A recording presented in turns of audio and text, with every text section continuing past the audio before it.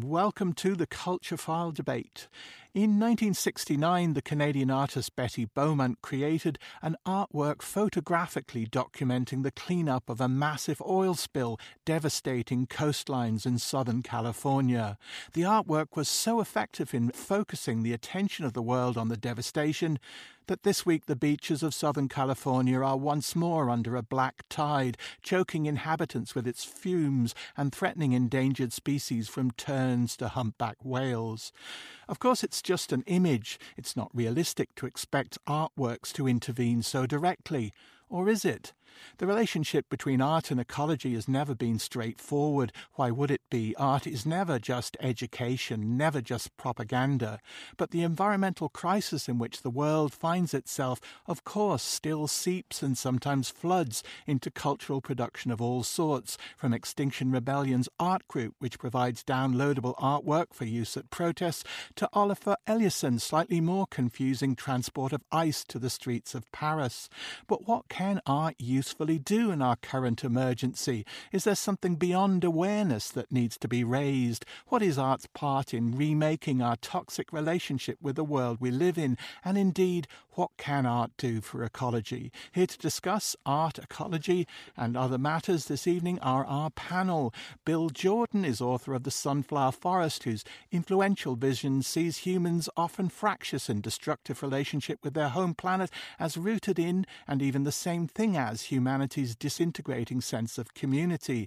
The work of restoration ecology, the term he coined, is then as much to rebuild that community as it is to restore ecosystems, a process in which he sees artists as intimately involved. Hello, Bill. I'm glad to be here. Good to have you. Karen Power is a composer from Ireland whose work focuses on the natural world. She uses acoustic instruments, field recordings and environmental soundscapes in everything from orchestral work to sound installations, and in the process creating new ways to listen to the planet. Hello, Karen. Hi. Catherine Farrel is a restoration ecologist looking at natural capital. She's worked extensively on the ecological restoration of Irish bogs that have suffered industrial cutting. And in 2019, she crossed the nature-culture divide with her first novel, The Easter Snow. Hi, Catherine. Hi. And completing the wall of Zoom, author, journalist and lecturer Paddy Woodworth, best known in these parts as the writer behind Culture Files, the Naturalist bookshelf. Hello, Paddy. Hello, Luke. Paddy, to start, I'd like to get you to do a little work behind your microphone, a little imaginary work. Paint us a picture, bring some landscape into our Zoom cells to get us started. Oh, I think I'd have to go to Killarney. I'm struck by many things that Bill says in his book, but one of them is that restoration is never complete. And in Killarney, it's extremely incomplete. And it's also a site of conflict, and I think that's important. So I'm thinking of the relatively pristine oak forests right up on the hills in Killarney, and how they were very successfully cleared of invasive rhododendron and were therefore on the way to restoration around the turn of the century, and how, due to an inexplicable change in management by the National Parks and Wildlife Service, you can now see the rhododendron. Well, I haven't been there for a couple of years for obvious reasons, but a couple of years ago, you could see it coming back. And of course, you had to get rid of the rhododendron first, but then after that, there's the problem of grazing. So what are you going to do about overgrazing in the area, which is stopping the oaks regenerating? And so I'm looking at the darker side. I find myself looking more and more at the darker side at the moment, that so many of our landscapes in Ireland and across the world are ghost landscapes if they have much natural life in them at all. So that you could look at the oak forests in Killarney as ghost forests. There are magnificent oak trees there, but most of them are 50, 100, 150 years old, Where's the next generation? It hasn't even got started yet. So those are the kind of scenes of of pain, conflict, but still hope that restoration takes me to.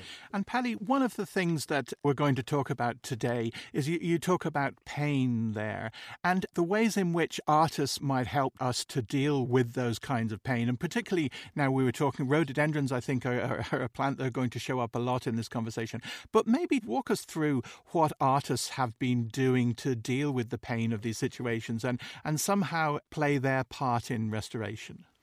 Well, I'm very interested in the restoration of the forest preserves in Chicago. The interesting thing for me there was that the invasive plant in the Chicago forest preserves, the major invasive plant, is European buckthorn. Now, European buckthorn is a precious native tree in Ireland, which never spreads very far or very fast, but its behaviour, for complex reasons, changes in the American Midwest, and it becomes like rhododendron and takes over from all the native vegetation.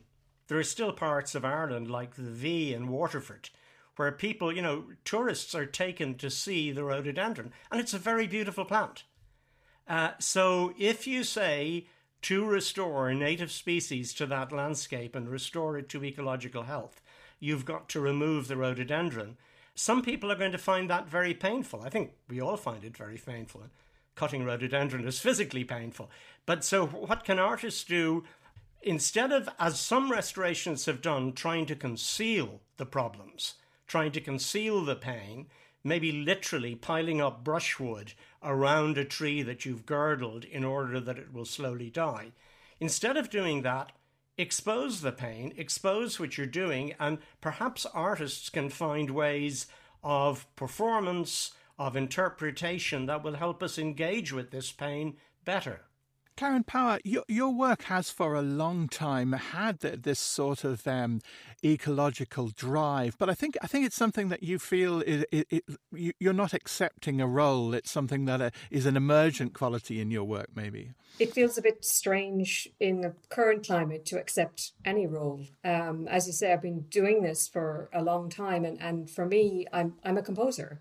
And who's been listening to the natural world for over 15 years and been inspired by the natural world. So it feels a little bit cheap to imply that my work is about conservation or is about something that it's not. As an artist, my primary role is to open a space. I field record in what I call extraordinary environments. I am interested in our connection to land, how that's changed, how we've changed, and therefore how the land has changed. But I guess you can't spend time in these places without being affected. And the very nature of the way I field record means that I spend weeks in one location just listening. I spend most of my time trying to get away from people and trying to get away from the mark of people. There are huge parallels, of course, but at the same time, I guess I'm a composer and I don't have the knowledge base to know whether what I'm unearthing has political significance or not. Well, tell us about one of the projects you've been working on recently. This year, you've created bog songs, which brings in another figure that keeps recurring here. You'll do rhododendrons next, I guess. So tell us about bog songs.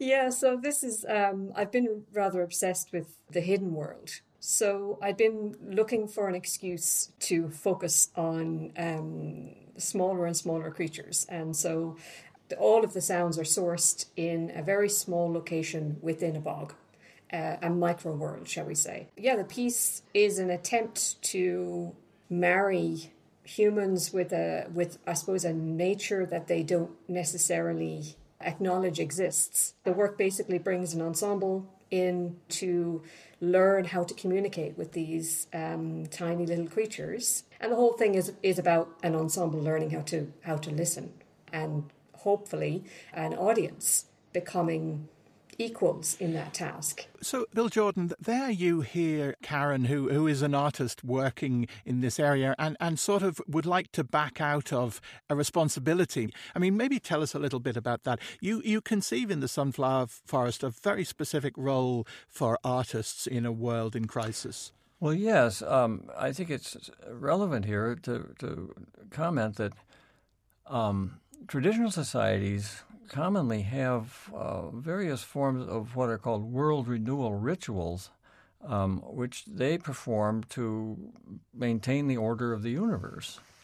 This to kind of make the sun come up, so to speak, which makes no sense to the modern mind, but which makes a great deal of sense if you realize that what's going on there is that these people are, the way I understand it, they realize that their environment depends on the people who live in it, and how they behave, and therefore on their values, and therefore on what I call the technologies of value creation, which gets us right into ritual and the arts, which Victor Turner called the daughters of ritual. So I'd like to think that the next generation will begin to see people connecting. Well, people are connecting art with the environment already all over the place, of course, as people here know better than I do. But developing restoration as a context for that. I mean, the world renewal, as I say, in traditional societies has been not literally planting trees and removing exotic buckthorn and so forth. It's been renewing the values of the community. Now, we characteristically perhaps come at it in the opposite direction. We have historically undertaken, during the past century especially, to actually restore landscapes. And it's only much later, if ever, that we begin to realize that we're missing what I call the fourth dimension of value creation there, which is performance and the arts. So how would you envisage performance and the arts working with restoration then? If you look at a restoration program like the one I'm somewhat familiar with at the University of Wisconsin Arboretum here in Madison, the dramatic thing is prairie burns, usually in the spring. And I think that's pointing directly at what I'm saying here, and that is, look for the various dramas, large and small, that emerge from this particular work, this particular form of gardening, if you will, and ask the artist to do something with them. Actually, there's a somewhat a very relevant example of this in a suburb, northern part of northern Chicago suburb, called Bagpipes and Bonfires, where they accumulate brush from the clearing.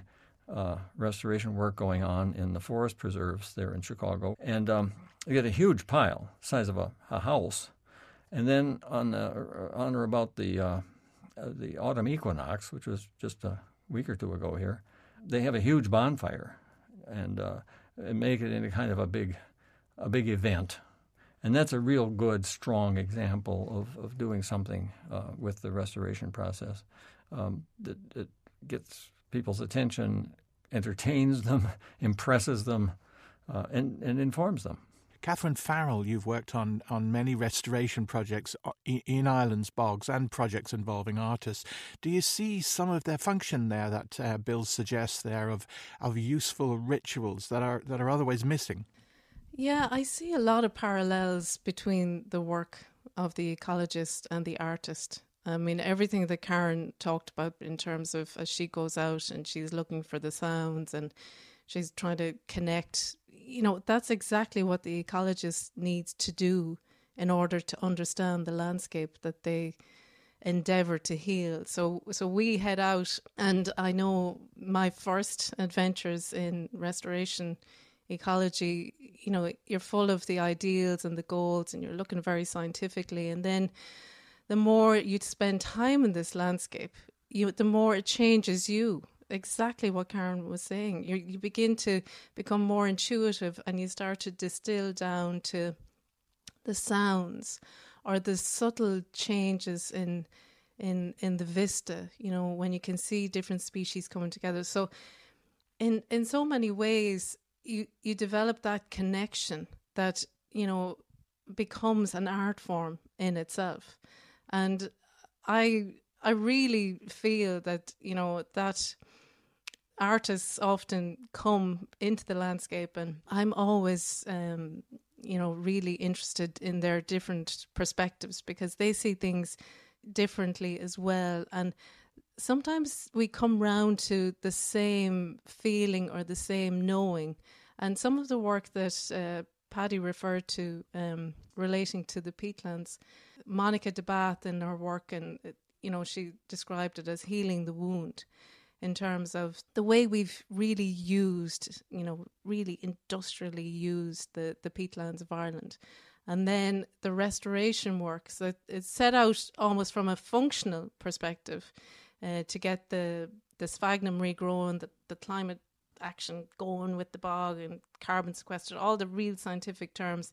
And then, she's brought children out and given them just pages to draw and to see, what they see. So I see so many parallels, and I think we really can learn from each other. But a lot of the time where the sciencey, the functional aspects of ecology, we don't quite convey that ritualistic power, because we're a little bit nervous. Because if we start talking about rituals, oh my God, she's lost it, But it's so important. It's giving thanks in so many ways for this landscape, for the lessons that we've taken over that time. And scientists don't often do that, but the artists can come along and, in a wonderful poetic way, just give thanks. And, that makes a connection for people, for the ordinary person, to see that artist connection, and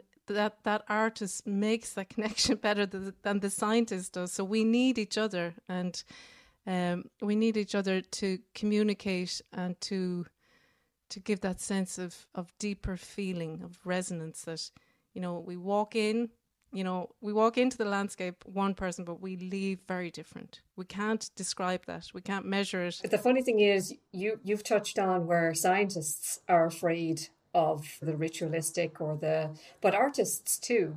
And obviously I can only speak for myself, but, there is, years ago, I suppose I could have gone with the climate change wave with my art and probably not been a destitute artist, because that's the kind of, that's where there's a lot of funding at the moment. And but I would say that I fear a practice or an art form not actually being recognised within itself, and just serving another agenda. It's not to say that I don't believe in the agenda, and I will speak about the agenda, and I will do my part. However, the work needs to stand, and for me, it needs to be heard within its own merits. Yeah, I guess both of those categories might be a little more unsteady than we suggest there, scientist and artist. Paddy Woodworth, what we kind of find evidence is there's a sort of back formation going on, in that the things that we need to talk about are forming a different sort of artist. And I'm thinking of, for instance, in this year's Turner Prize, that every single nominee is a collective rather than an individual artist. And I'm wondering, does what we're trying to talk about is that reforming what we think an artist is?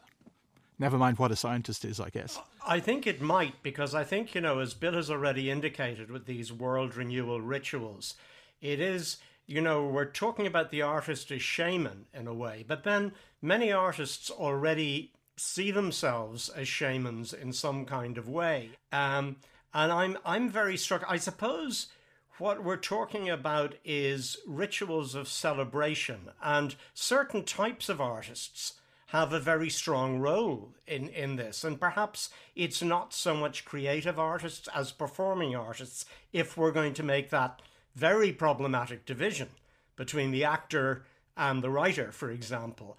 And so, in terms of ritual, I think the Midwest and other landscapes in the world where fire is actually part of the ecosystem, and the ecosystem is fire dependent, And that's what was so counterintuitive to me when I went to the Midwest first. And the ecologist says, burn it.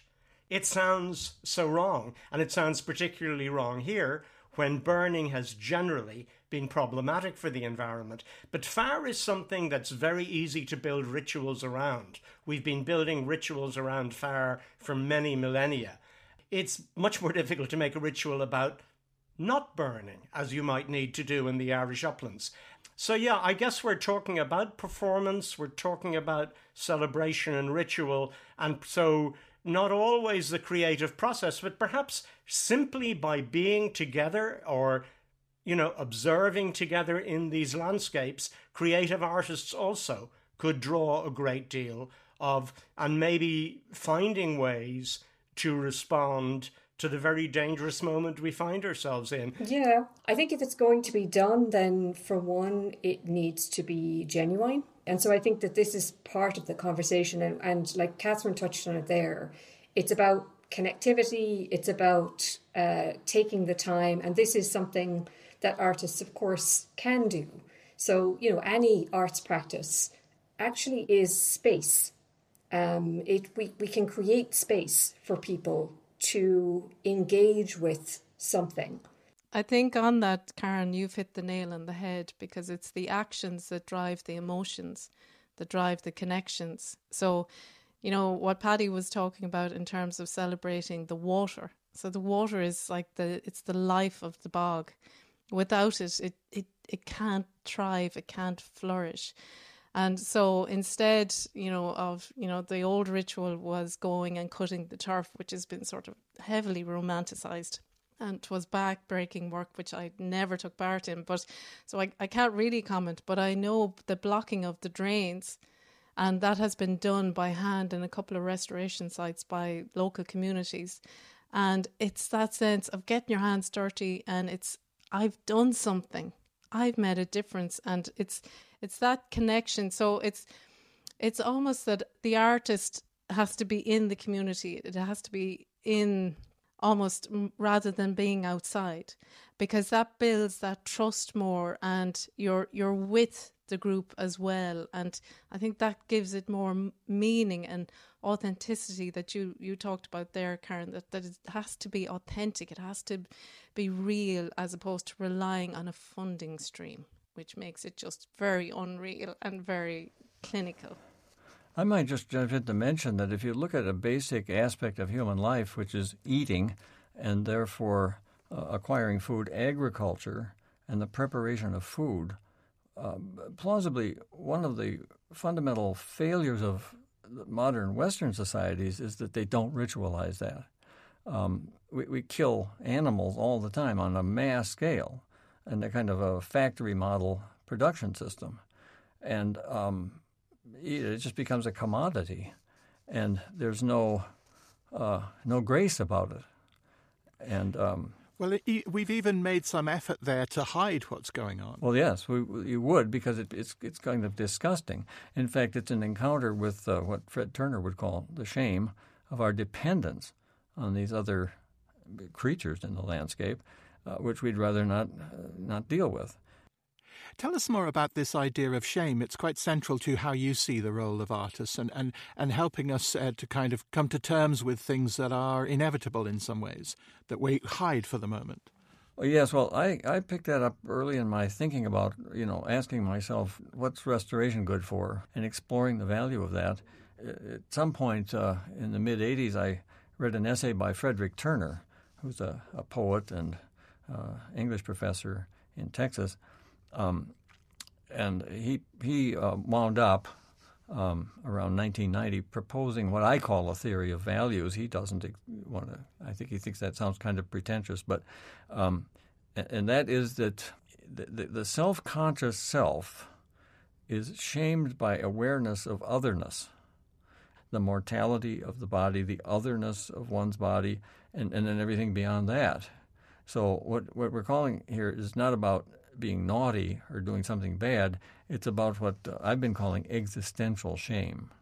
And Fred's idea is that the function of ritual in the arts is to provide the tools that this kind of self-conscious creature needs to pass through, as Fred puts it, from shame to beauty. That is, to metabolize that experience into the experiences of beauty, meaning, community, transcendent values like that. I mean, anthropologist Gene Anderson has pointed out that anthropology knows of no traditional society that has succeeded ecologically, which is to say succeeded, since we all depend on our ecologies, without ritualizing our relationship with our resource base. Now, modern Western people, largely speaking, don't do that, and to my mind, it raises real serious questions about the modern project. We're hung up there slightly on this question of ritual and this idea of that we're kind of afraid to use that word. How would we overcome that? As an artist who's not happy with the word ritual, where can they take us? Where can we go from there? Well, I wish I really knew, but I would think that the thing to do is just do it and not talk about it so much. That's a very bad idea on a radio program. I know. I'm with Bill on that one. I'm definitely with Bill on that one. There's so much shame that comes with, I don't want to say ritual because, that aligns me with some sort of religious group or whatever. And, it's just a way of being. And I think that's probably how, the traditional cultures, those successful ecological connections were. They didn't get hung up on this sort of categorization and classification. It was just, I am part of this, So I think that's the brave new world that we need to go into. Well, let me jump in there and point out, going back to my story about my son and the prairie fire, I have said to some colleagues that let's suppose that you can't predict.